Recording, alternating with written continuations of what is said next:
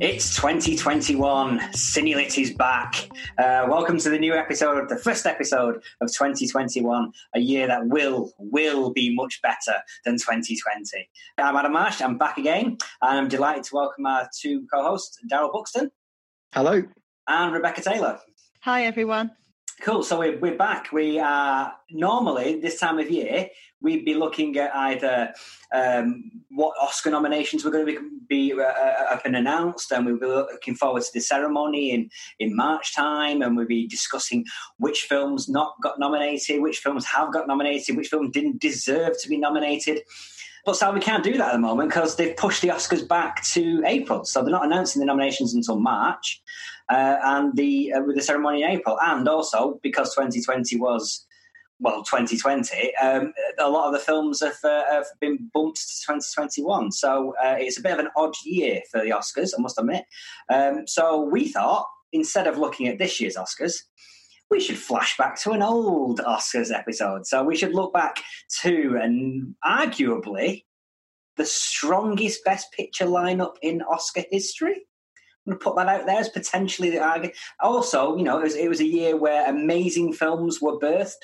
It was amazing films like Rocky, films like Taxi Driver, films like Network, films like All the President's Men, and films like Bound for Glory, all nominated for the Oscar that year, all released in 1976. And also, I was released in 1976, so a great year all around. So we're going to look back to the 1976 films, the 1977 Oscar ceremony, and look at that year's Oscars and just see whether they hold up, whether there are other films that should have been nominated that year, who was robbed that year, has history proven people right and proven people wrong. So let's go back to 1976 and let's start with the Best Picture winner then, shall we? Rocky, Sylvester Stallone. Yeah. Let's go for it. One of my favourites, I must admit. Really? Well, yeah, absolutely. I think it's one of those movies where I watched at a certain age and loved. And obviously, I grew up in the 80s, so we were getting Rocky films every 2 years throughout the 70s and late 70s, early 80s, and mid 80s. So it was always there. Stallone was a huge star. I love the Rocky films, and I think a lot of people do. And I think people maybe dismiss the Rocky franchise based on 3 and 4, and potentially 5 and onwards, rather than looking back to the originals. But I don't know. What you sound like you had a cross to bear there, Becky, on Rocky. Well, actually, it's funny that you say about growing up in the 80s and, Rocky always being there, because I had a conversation after I'd seen Rocky with my mum, and I said, I thought I'd seen Rocky. And I told her the synopsis. She's like, I think that's Rocky 5, and we were getting all our Rockies mixed up. So I thought I'd seen Rocky, but I actually hadn't seen the first one. I'd seen Rocky 5 when we figured it out. Ooh. Not a good place to start. Ooh. Well, this is a person that has only seen the last Lord of the Rings, and hasn't seen the ones before. So there's a theme going here. I do tend to watch the last film, or in the middle of a franchise, without watching the first one. Well, at least you've seen the Lord of the Rings that won the Oscar, though. So yes, yeah. With Rocky, obviously it's so iconic, and with the score and everything. For someone like me that hasn't really seen many of the Rockies, that's always been something that's been referenced in popular culture, and I know about. So yeah, I would say that I enjoyed the film. But I'd be intrigued to sort of find out from you, Adam, why you love it so much, and also why it really won the Best Picture. Because I really enjoyed it, but I wouldn't say it was like, I wasn't blown away by it, put it that way. Well, yeah, we were discussing, me and Daryl were discussing that just before we started the podcast, weren't we, Daryl, about the perception of Rocky in 1976, and then with its Oscar nominations and subsequent wins. You were saying about how it was a popular film. People liked it, and they were happy for it to be nominated. Yeah, of course, 1976 was the American bicentennial year. And it's odd that, as far as I know, as far as I recall, I don't think there was a film made to sort of commemorate the bicentennial, certainly not a historical one. You know, there was no film made about the revolution or anything, or certainly nothing that was a major release.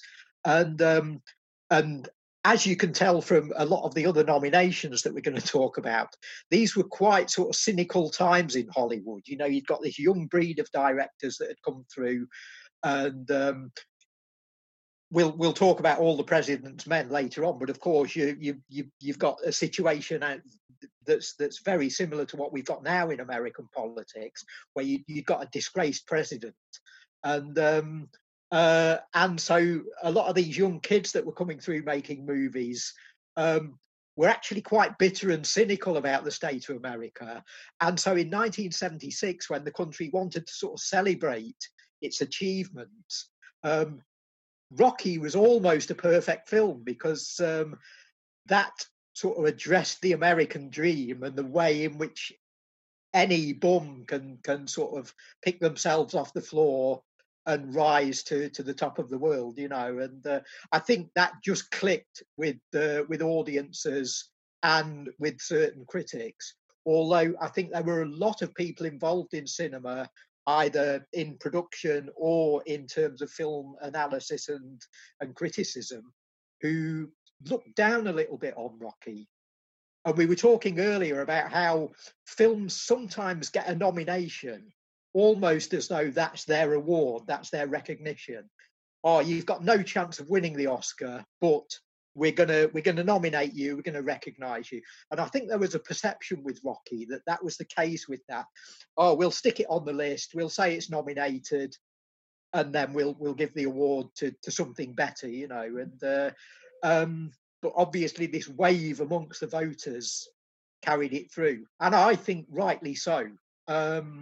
I may not have said that around the time, or sort of soon after the time, but as a younger man, I'd have been right there with the cynic. You know, I'd have been saying, "Oh yeah, I like this bitter, twisted view of America." You know, I think Rocky's a film that really, really, really holds up, and a lot of that is not necessarily to do with its sort of American dream aspect, but I think it's a more personal thing. I think you look at the story of Sylvester Stallone, sort of struggling actor, struggling writer, trying to get into theatre, trying to get into the movie business, and suddenly makes it.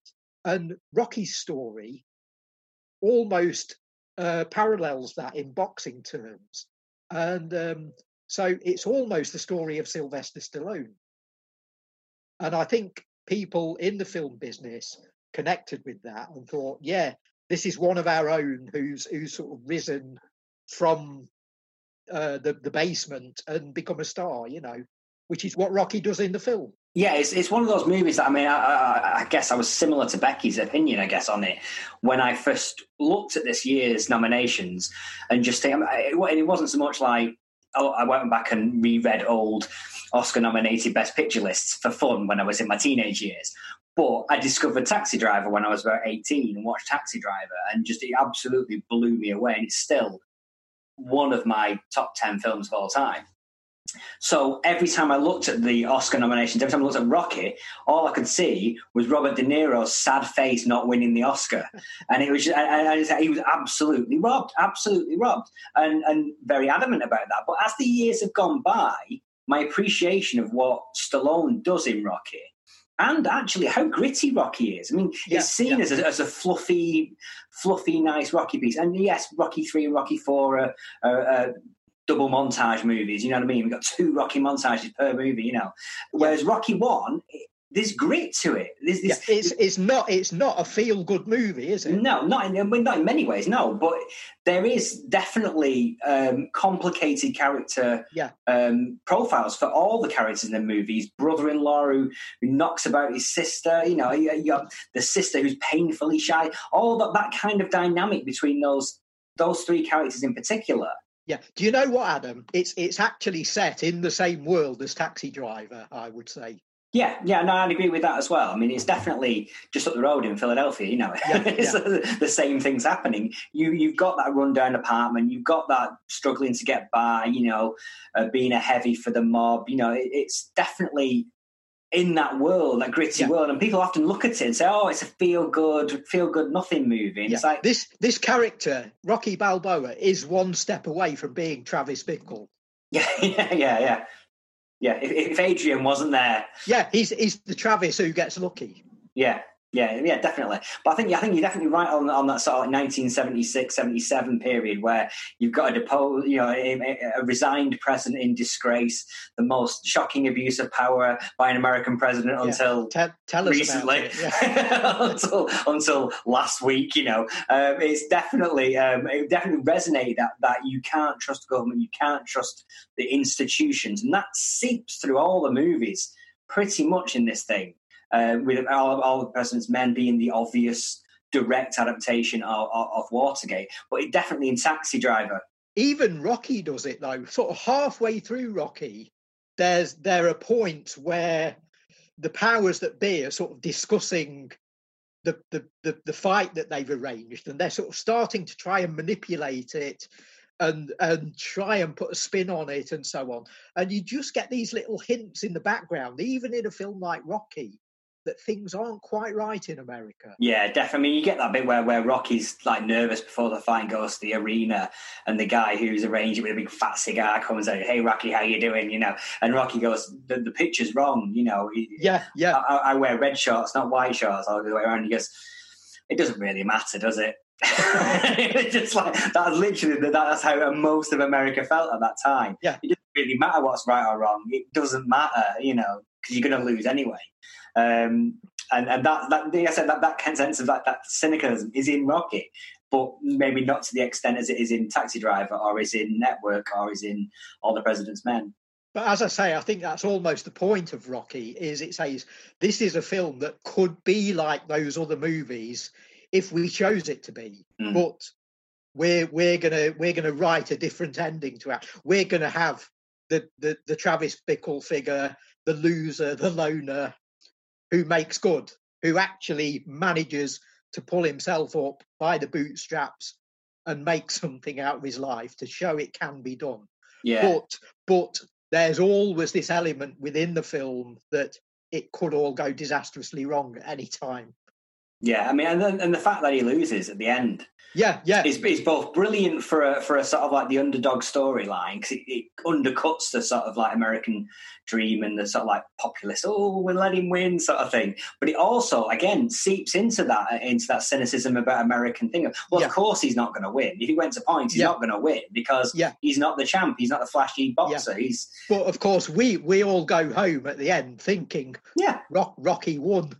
Rocky morally won. Yeah. So you get the best of both worlds. What an ending. He loses and he wins. Exactly, You can't beat that. And I must admit, as I've gotten older, I start to appreciate happy endings more and more in movies. When I was 18, 19, I was just like, everything's got to die. Everything's got to die at the end, otherwise it's not a good film. And it's like, well, now I'm more like, can we just have an happy end? It'd be lovely. Can I just go home and have his tea? Yeah. I think the genius of Rocky is that my favourite film of 2006, 30 years later, my Best Picture Oscar for that year would have gone to Rocky Balboa, where he basically tells the same story 30 years later with Rocky as an older character. And you get the same sense in both movies, that halfway through at the start of the film, in the first 5 minutes of both of those films, you're thinking, this story idea is absolutely ludicrous. This would never happen. Halfway through the film, you're thinking, this guy has got no chance of winning this fight. Why are they even telling us this story? And then by the time you get to the fight scene, you're standing up on the edge of your seat, punching the air and going, come on, Rocky. Mm. Yeah, I mean, and it grabs you in both of those films. There's roots in the real world and the boxing world. Definitely, fighters do come back way long past their prime and try and recapture, and occasionally do win. You know, occasionally do. Yeah. So. But but it's interesting. It's interesting when Stallone did that. The reception was good, but it wasn't critically. It wasn't overwhelmingly like, oh my god, it's great to see Rocky back and that kind of stuff.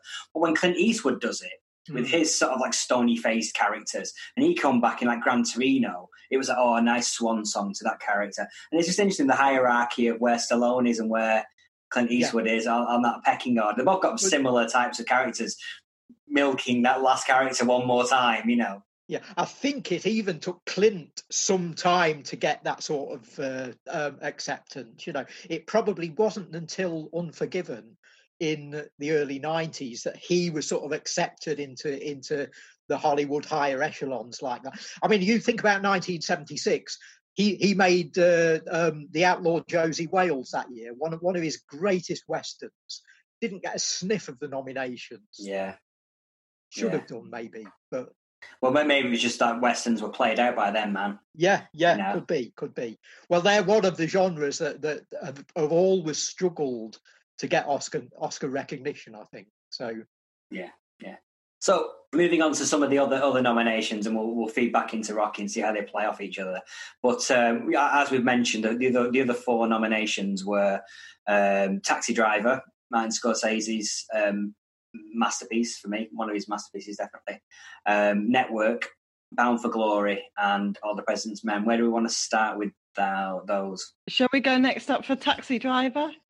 By all means. I'm always up for talking about Taxi Driver. Yeah, I'm a fan of Scorsese. So, but this wasn't one of the. I don't think this was one of the first Scorsese films I saw. I've seen this one more recently. But like Adam, I was just blown away on the film. It's just amazing, and the sort of way that it portrays New York, and the fact that New York is a character within itself. Yeah, I just thought was really clever.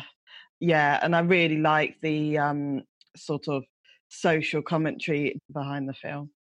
Yeah, it's definitely got something to say. Yeah. Whether people want to hear it, what he's got to say is another matter. Yeah. But I just find it an endlessly rewatchable movie. I can watch it again and again and pull something new from it every single time. When I was teaching screenwriting a few years ago, I utilised the opening 5-10 minutes of that movie as in a brilliant way of establishing the characters in the city and the city as a character. It's so well done. You feel like you're in a dream right from the very start, where the sort of like blurred out neon and the taxi driver light, the headlights of the taxi driver. Oh, it's so good. So good. Well, it actually bookends like that, doesn't it? Because you fade out on that as well. So, and again, that ending is brilliant because it's as good as the ending of Rocky in that you sort of get two things going on. The audience can either come out accepting what they've actually seen on screen at face value, or there's a hint that maybe that final 5 or 10 minutes is that all just happening in Travis Bickle's head. I think it definitely plays with that all the way through the movie. Yeah, and then the final shot sort of imitating the opening shots, and having that very sort of drifting, dreamlike quality to them really emphasises that. And the audience comes out not knowing what to think and what to believe. And you sort of get that with Rocky in a way, in that you've got this dichotomy where, okay, we've just seen the guy lose, so why do I feel so good? Why do I feel so great about what happened to him? Taxi Driver is almost the inverse of that, but it parallels Rocky in a way. But yeah, what a film! I think. Rocky's a great film, but I think Taxi Driver is a masterpiece. It is an enduring picture of America. As you say, Becky, it sort of adopts New York as a character, and it almost turns New York into hell. Is the thing, definitely. It becomes not necessarily a dreamlike place, but a nightmare-like place. Yeah, I mean, there are scenes set during the day, but it doesn't feel that way. No, Even the daytime feels like nighttime, in this movie. Yeah, and again, what's the film about? What are the film's roots? Because I was talking about how westerns rarely got nominated, and famously, The Searchers never got nominated in 1956. The classic John Ford western, perhaps the greatest western of all time, didn't get an Oscar nomination, but Taxi Driver almost gets The Searchers Oscar nomination for it. You know, it sort of brings that plot into the hell of mid-70s New York. Well, it does feel like that. You know, we talked about some movies getting nominations. It feels like Taxi Driver was in that one as well, where it's that great little movie that could kind of thing that got nominated. Scorsese's a young director, a sort of almost untried director at this point, you know, and still finding his feet in Hollywood. And yeah, you can't win an Oscar with your third movie in 1970. No. You got to have done a raft of movies. Yeah, you've got to pay your dues. Yeah, pay your dues, and then the movie you should have won for, we won't give it you. But the year after, when you make that other movie that's not quite as good, we'll give it you for that. That's how Oscars work. How many times does that happen? Yeah, all the time. I mean, the other couple of points I'd like to make about Taxi Driver are that it's also a Vietnam movie or a post-Vietnam movie, and again, it's a political film. It's made 2 years after Watergate, and there's this entire subplot. Almost half the film is about the sort of political machinations that are going on in the city, which Travis Bickle even gets involved in. Yeah. In more ways than one, you know.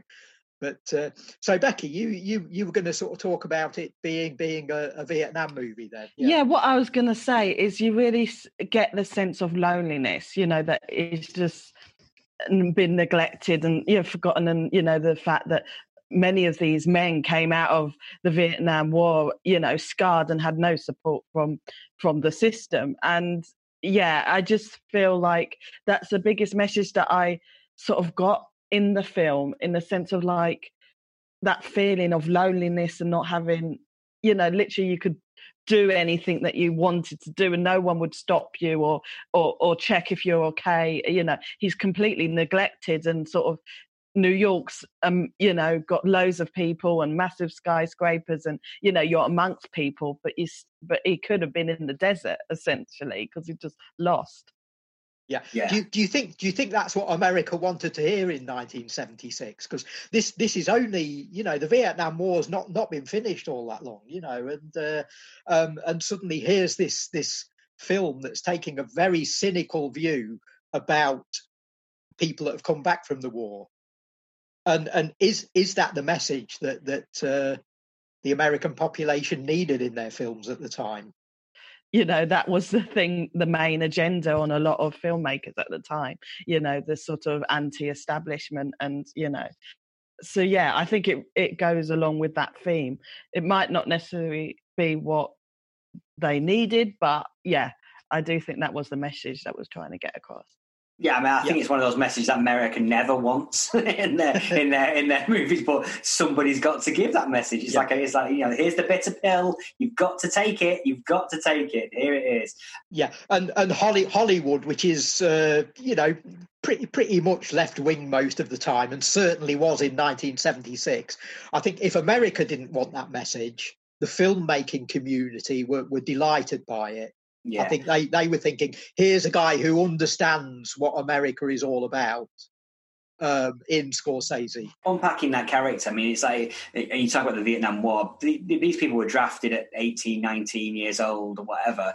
They were in the war for 4 or 5 years, then left, and they're in the mid-20s, gone through horrible, horrible life-altering events without really having the sort of like emotional and social ways of handling it and processing that. So they come out in the mid-20s, and there's no support mechanism. There's no support mechanism, and so you get these people like Travis Bickle's perfect example of that in this is that he has no social skills whatsoever.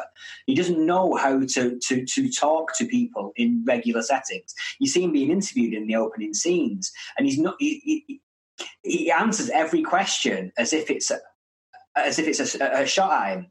Every question he responds as if he's like defending himself, and he's not, and he keeps backtracking and going forward, and he's not sure how to deal with that. I mean, that obviously reaches its peak when he goes on a date with Sybil Shepherd and he takes her to a sex cinema. And it's like, what, who would do that? Only someone who has no social skills whatsoever would think that's an okay thing to do. Yeah, to the point where the quest that he goes on, I think he's trying to rescue somebody who doesn't actually want to be rescued. Yeah. Who's, you can talk about the morality and the sort of psychology of all of that, but I think that character, whether or not she should be, I think that the Jodie Foster character is, if not happy in her world, she's settled and secure in her world.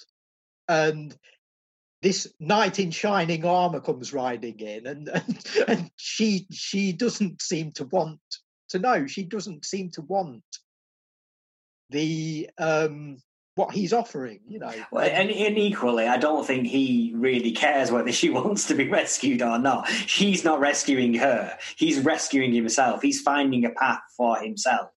So it's all selfish. and having been through however many tours and however many years of violence, he's comfortable with using firearms. And again, part of his psychology and part of his makeup is that shooting bullets at people achieves my aim. It does what I want. So yeah, he can confront what he sees as the bad guys in the film, and they are bad guys, but the whole thing seems pretty futile, which is a great metaphor for the state of America, I think. Yeah, absolutely. I mean, it's fascinating when looking at these movies years and years onwards. You can tell which ones, most of them have a resonance beyond 1976. You obviously, Rocky has had numerous sequels, but the idea of that underdog achieving and the rags to riches story, people even say it's like a Rocky story, isn't it? It's the Rocky story when they're referring to any sort of underdog overcoming challenges and rising themselves up out of the gutter. Taxi Driver, you have those iconic scenes which have been parodied over and over again. Are you talking to me? It's part of popular culture. And similarly with Network, we have that as well. Network, which argue maybe not as successful as Taxi Driver, as Rocky doing what it wants to do. But you have that iconic scenes, those are kind of, I'm mad as hell and I'm not going to take it anymore. We're mad as hell, I'm not going to take it anymore. Those kind of things have seeped into popular culture to the point where I don't think people even know where that line comes from anymore. No. So that's kind of interesting. That's an interesting thing to see how they live beyond their years. Do you know, Adam, about Network? I think that I was sort of 13, 14 in 1976, and so I didn't really take a lot of notice of these movies until later on. I probably saw most of these on video in 1980 or 81, or maybe on TV screenings. So I didn't catch up with them until 3 or 4 years later. But what I do recall from the sort of vibe and what was in the air at the time is Network is the one film out of these 5 that people were talking about. It was the one that people seemed to connect with. More so than Rocky, more so than Taxi Driver. Right. It was that whole I'm mad as hell thing was sort of in the air, Yeah, no, absolutely, I can see that. I mean, it's one of those ones where I think also the power of TV, it kind of won. Yeah. So I think the message you got to fight against the Network. It kind of won that. So it's like, well, what's the point in fighting? They've already won in the mid-80s, In Britain at that time, we'd got people like Reginald Bosanquet reading the news on TV who'd sort of stumble onto news at 10 after 3 hours in the pub or after downing a bottle of whiskey. He'd sort of slur out the news headlines. And you saw Peter Finch in Network and you thought, yeah, he's sort of doing what Reginald Bosanquet, or the famous clip of Bill Grundy talking to the Sex Pistols around that time as well, in that same year,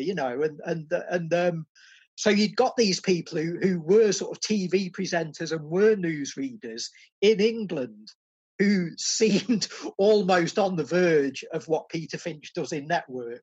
You wouldn't have been at all surprised if Reginald Bosanquet had turned up on News at 10 one night with a gun or with some mad messianic agenda, you know, and sort of taken over the bulletin with his own sort of pronouncement to the nation, you know, and Peter Finch then in this movie goes and does that. Yeah. It is a fascinating movie. I mean, I watched it again yesterday just to sort of like refresh my memory on it, and in some ways it's as pertinent as ever. The sort of like, you know, the creeping invasion of the message, I guess, the message going out, what people are being told, what's news, what isn't news, what's real, what's truth, that kind of stuff. It is arguably never more relevant than now, but obviously the whole network TV landscape has changed since the 70s, and particularly in the last 10 years or so with the internet and streamers and that kind of stuff. It's a very different world, but the message is still being controlled. Oh yeah, I think one interesting point that Network makes, which is very relevant to the events of this week, is that if you set yourself up as some kind of messiah figure, and if you issue your pronouncements to a large amount of potential followers, they're not all going to necessarily follow in the way that you want them to. Yeah. Every single person that you deliver your agenda to has got their own agenda, and they're going to act on a mixture of what you're telling them to do and what they want to do. And we saw that a few days ago. Yeah, absolutely. So how contemporary is that movie? Yeah, no, I agree, absolutely. I had a few issues with it, I must admit, and it didn't hold up for me in this way that Taxi Driver holds up. I think some of the peripheral characters, the sort of like Black Panther-esque communist leader in LA, quickly switching to money-grabbing, I want my percentage shares, felt a bit heavy-handed, a lot of that kind of stuff. That's a movie character. Yeah, definitely. Whereas Peter Boyle in Taxi Driver isn't. He's a real person, you know.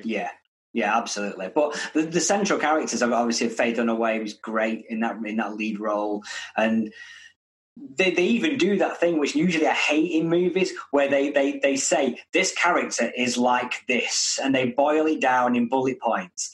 Exactly how this character is, and so you don't have to think that much. You can just watch it and enjoy, and that's fine. But in this movie, because of obviously its obsession with television and with the television generation, as was then, boiling it down works as an aesthetic in the movie. But I thought she was great and very deserving of the Oscar win, I think. Okay, should we move on to Bound for Glory? One of the movies I'm less familiar with, I'll be honest. But Daryl, you are a big Hal Ashby fan. We've talked about Hal Ashby before on these podcasts. You've made some bold claims that he's arguably the best director of films in the 1970s, which is a very bold statement. I think so. Certainly the best American director for me.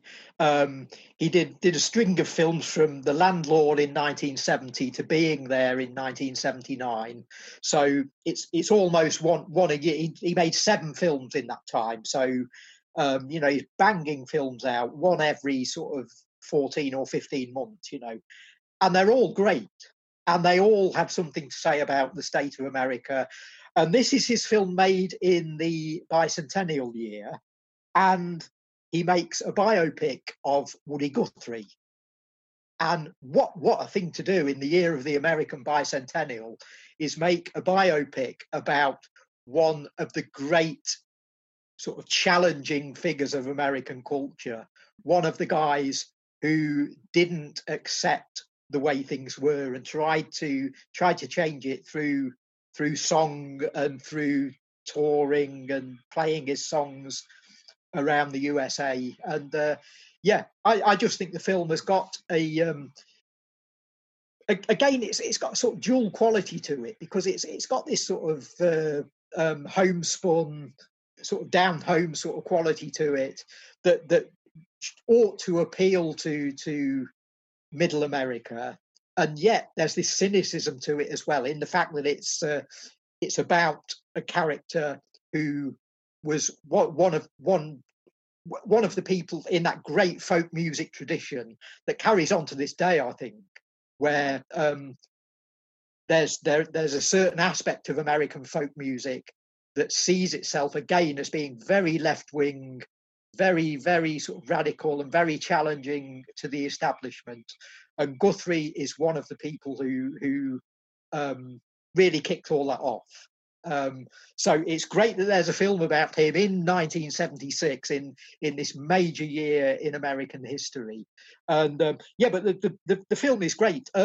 We were talking earlier about how a lot of filmmakers like Martin Scorsese, for instance, had come through the school of New World Pictures. A lot of them had worked in independent cinema from the mid-60s or early 70s. And a lot of independent films at that time were made very cheaply, and they'd be shot out in sort of desert settings, or they'd be shot on the back lot of the studio or whatever. And they'd have this particular look to them. We've talked a lot about Roger Corman on the podcast in the past, and you think about Roger Corman's films like Bloody Mama and films like that, and that whole aesthetic begins filtering through into major studio films in the 1970s. So you get films like Badlands that look like a Roger Corman film and have got the plot of a Roger Corman film, but they're being made on like 20 times the budget. And I think Bound for Glory fits into that. I mean, you've got David Carradine in it playing Woody Guthrie, who had been the star of Boxcar Bertha. He'd been the male lead, at least, in Boxcar Bertha, the Scorsese film for Corman. Do you think it was the sort of like the success of like the Jack Nicholson early 70s movies that helped this, Five Easy Pieces, that kind of things? Because they had a similar aesthetic, didn't they? And they were proven box office. Yeah, and Nicholson had worked for Ashby as well, of course, in probably Ashby's best film, The Last Detail, which is possibly Nicholson's best performance. So yeah, I think you're onto something there. I think Jack Nicholson, he'd come through Easy Rider, which again has got that whole sort of outdoor aesthetic to it. And I think Bound for Glory is akin to a film like Easy Rider in many ways. It's about an American outlaw, but instead of being an outlaw in the conventional, cowboy robbing banks sense, this guy's an outlaw in that he's traveling around the country with a guitar and happens to be saying the wrong things. He happens to be saying things that upset the apple cart and that middle America doesn't necessarily want to hear. But he's in retrospect, he's absolutely right. And again, I think that gives the film a very sort of political resonance that lasts right through the decades. So it's a period story, it's a biopic, but I think it's a film that has got a real meaning to audiences over the years since and right up to date. Oh yeah, speaking truth to power is a powerful message that resonates beyond the years, isn't it? I was just thinking about this as I've been looking at these Oscar nominations this year. It's very interesting that they definitely depict America as a whole. So you have like Taxi Driver, seedy America, seedy New York. You've got Philadelphia represented in Rocky. You've got the Dust Bowl period in Texas and things like that, and hopping the trains with Woody Guthrie. You've got All Americans, all the President's Men, Washington, the heart of political power in America, and then you've got Network, which is straddled between. Arguably, it's in a different city entirely. It's the city of television. It's a different part of America that's not actually physical. It's out there in people's homes. It's a really very, very much a place, though. Yeah, very, very absolutely. I think you're onto something there, Adam. Because if you look at the Oscar nominations from earlier in the 70s, there were films like The Emigrants and Cries and Whispers were getting nominated, not as best foreign film, but as best picture. And of course, we've seen right up to date with Parasite now winning best picture. That there's a place for foreign cinema in the Oscars. But yeah, in 1976, it did seem to be locked off. And I wonder if that was something to do with the bicentennial, but maybe not in a sort of celebratory way. Maybe it was Hollywood's take on acknowledging American history by saying, yeah, we'll nominate these 5 films that as a collective sort of tell the story of American history from a contemporary point of view. It definitely does that, doesn't it? But not in a way that in any way celebrates this country's achievements. It picks at them, it criticises them, it celebrates the bits that we think deserve celebrating, like the fact that Rocky Balboa can rise from nothing to the top. But it also acknowledges that our boys have just come back from Vietnam and nobody wants to help them. Mm. Yeah, it's the highs and lows of American experience. So it's almost all one movie in a way, you know. Yeah, they definitely sort of connect in a weird kind of way that can't have been designed. It's happened by accident, but it's been a collective accident by the people that have put the nominations together. And yeah, it's a fascinating group of films. Well, let's move on. Let's move on to the biggest, arguably the meatiest film of 1976. Would have been All the President's Men. You know, made the year after Richard Nixon resigns due to the Watergate scandal. It's fresh in everyone's minds. A lot of people's thoughts on what America and the powers are. And the powers of being respecting the president and office of the president have been shattered by this whole thing. And, you know, it's an odd time in America. Their belief in the power structure of America is fragile, to say the least. And then we get a film which is depicting the whole sordid incident in very exciting, riveting detail with Alan J. Pakula's All the President's Men. Yeah, literally ripped from yesterday's headlines, as they used to say. Yeah. And also capping off an amazing trilogy of films by Pakula with Klute, the Parallax View, and then All the President's Men, an amazingly brilliant, as well as sort of paranoid trilogy. Yeah, brilliant. So Becky, you watched this again for the first time recently? Had you seen it before? Yeah, first time. Wow. Okay. Yeah. So what were your thoughts on obviously being not born in the 1970s and not being part of that, as I wasn't either? It's a history piece, you know. Whereas obviously when it was made at the time, like Darryl said, it was ripped from the day's headlines. Yeah, so Nixon's like a hate figure for me, but maybe for you, you two may judge him slightly differently. I don't know. Oh yeah, no, he's great. He's like Santa Claus. I don't think you can come away with a good opinion of Richard Nixon from watching most of the films that are about him. No. But I'm interested in the perspective, though, in that I'm not suggesting anyone's going to be a fan, you know, but it's all about, you know, do people who were there, and I was only a teenager, but he was in the newspapers every day, and you got an idea of who this monster was, you know. Do I see him through slightly different eyes to you, and how does the film All the President's Men sort of work in helping your sort of perception of Richard Nixon? Yeah, go for it, Becky. Well, actually, I was thinking the same when I was watching the film, because like you said, Nixon, you know, was very present and was in the newspapers. I think this is the most relevant time to watch the film again, in the sense of Trump and the way that, for me, definitely. He's at my Nixon, because, you know, obviously he's always in the news and always in the newspapers, and it's quite interesting about, you know, the subject of impeachment. You know, we might be facing that again. And yeah, this is a great time to watch the film again. And the same way in the sense of the filmmakers, it was obvious that those films they felt like I got the impression, obliged to talk about the American politics at that time. You know, it was there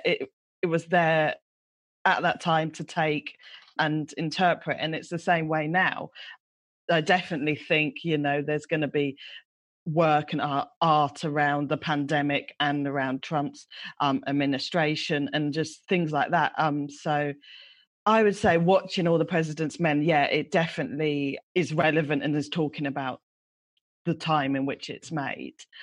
But watching it back, I know a little bit about the Watergate scandal and things like that. So it was it came across as a very, a good film to talk about, again with the same themes of anti-establishment and literally the sense of, at the beginning, it was kind of brushed to the side, and then as the film progresses, it's obvious that the story that they've got is bigger and bigger, and you really get that sense of journey from the beginning to the end.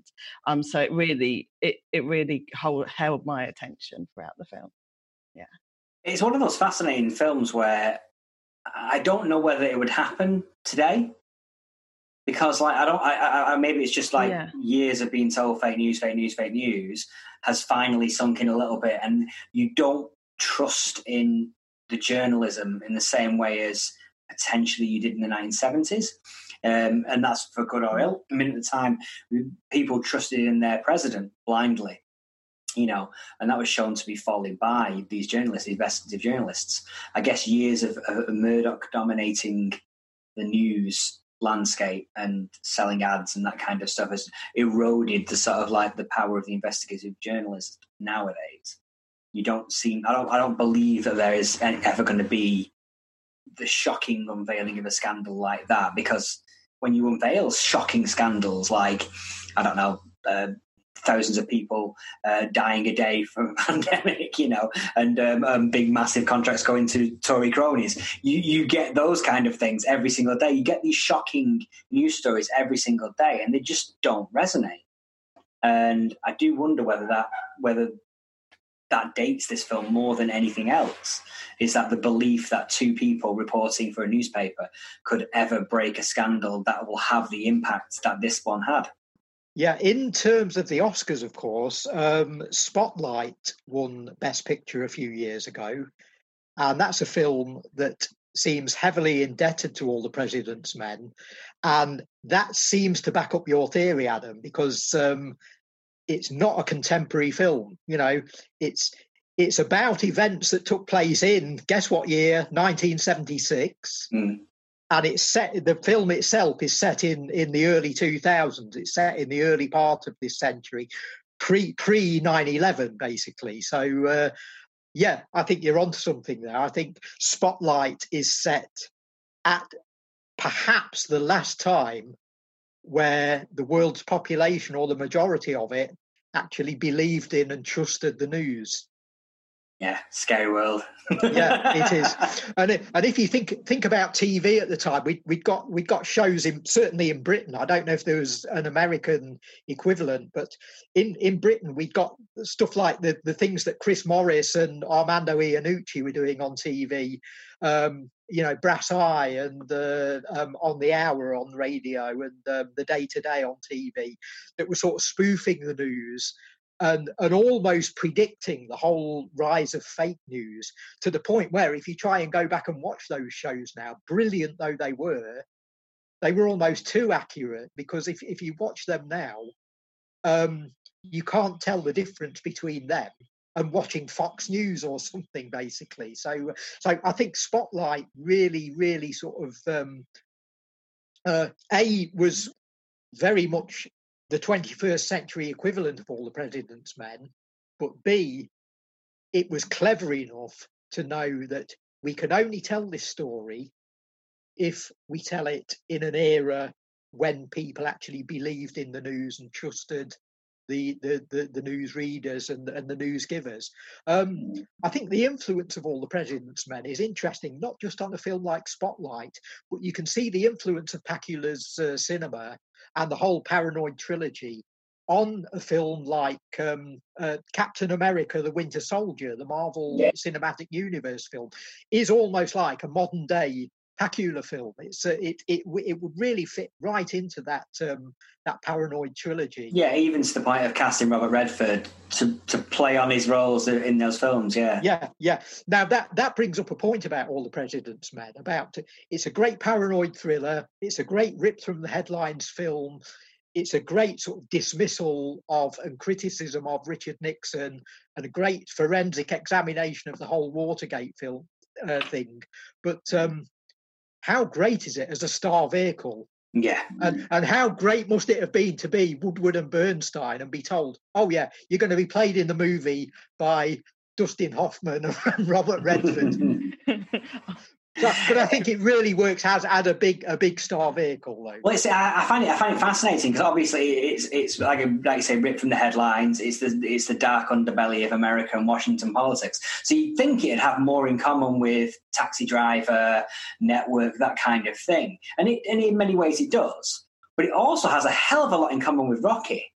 Yeah, in terms of like Woodward and Bernstein, those intrepid reporters going up against the man, going up against everything, and then finally overcoming it and releasing a story so powerful it brings down the most powerful man in the world. Yeah, that's a Rocky story. It's a boxing match. Yeah, absolutely. Yeah, with a no-hoper against the world champion. Yeah, there you go. Yeah. So yes, I guess that rounds them out. Do we feel picking one film above any other film any year is always a tricky choice? Do we feel the Oscars got it right? Best film, Rocky? Well, you go first. Not sure.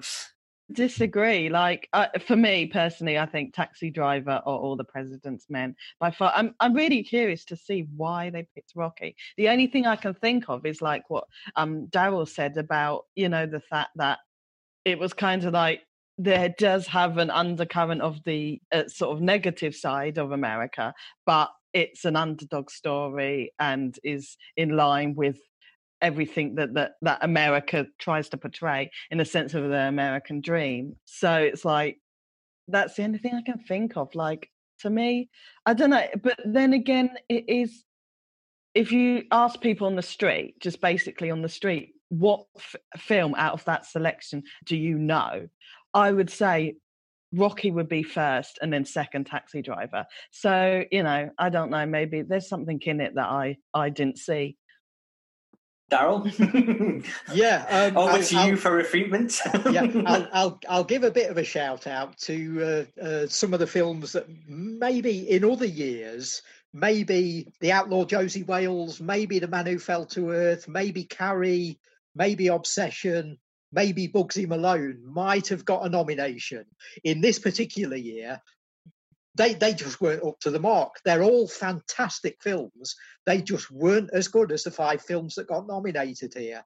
And it's such a tough call. You were saying earlier, Adam, about is this the greatest year in Oscar history?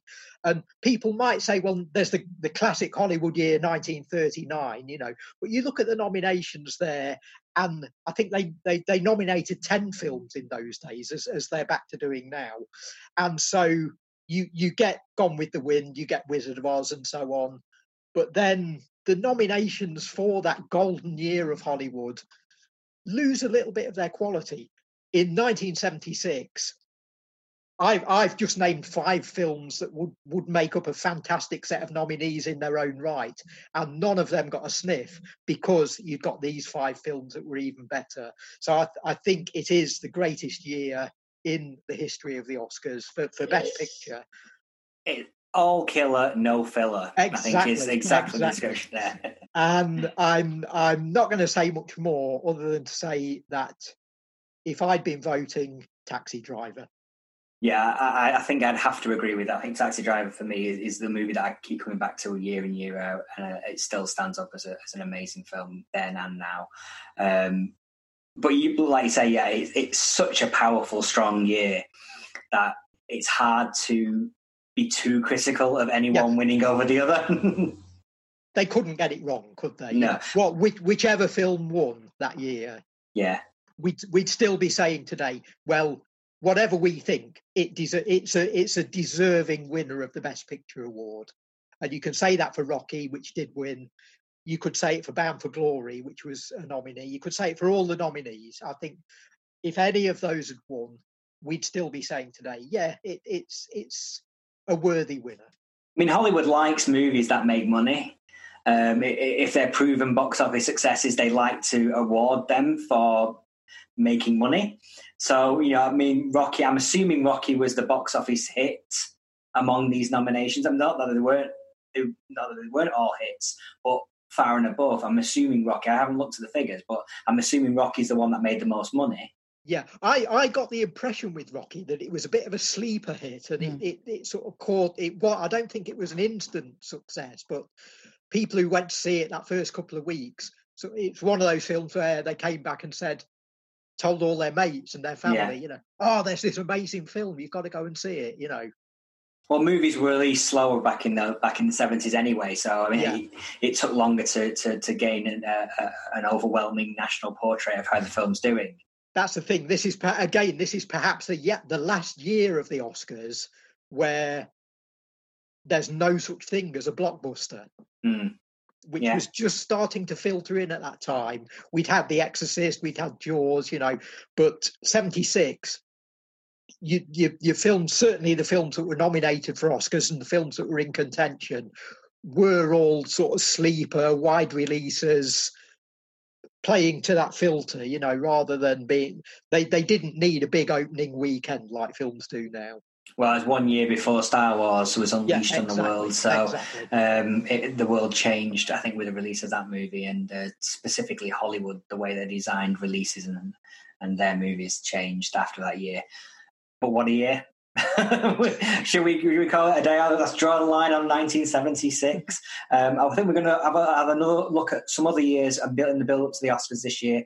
So join us again in a few weeks' time. We'll pick out another year and we'll forensically analyse what was going on. Maybe we'll look at 1939 as Darryl suggested then. It might be a fun one to look at. Thank you very much for coming back and joining us in the new year. Again, as I always, want to thank BFI and Quad for allowing us to do these podcasts, supporting us to do these podcasts. Please do tell your friends, and we'll see you next month. Take care.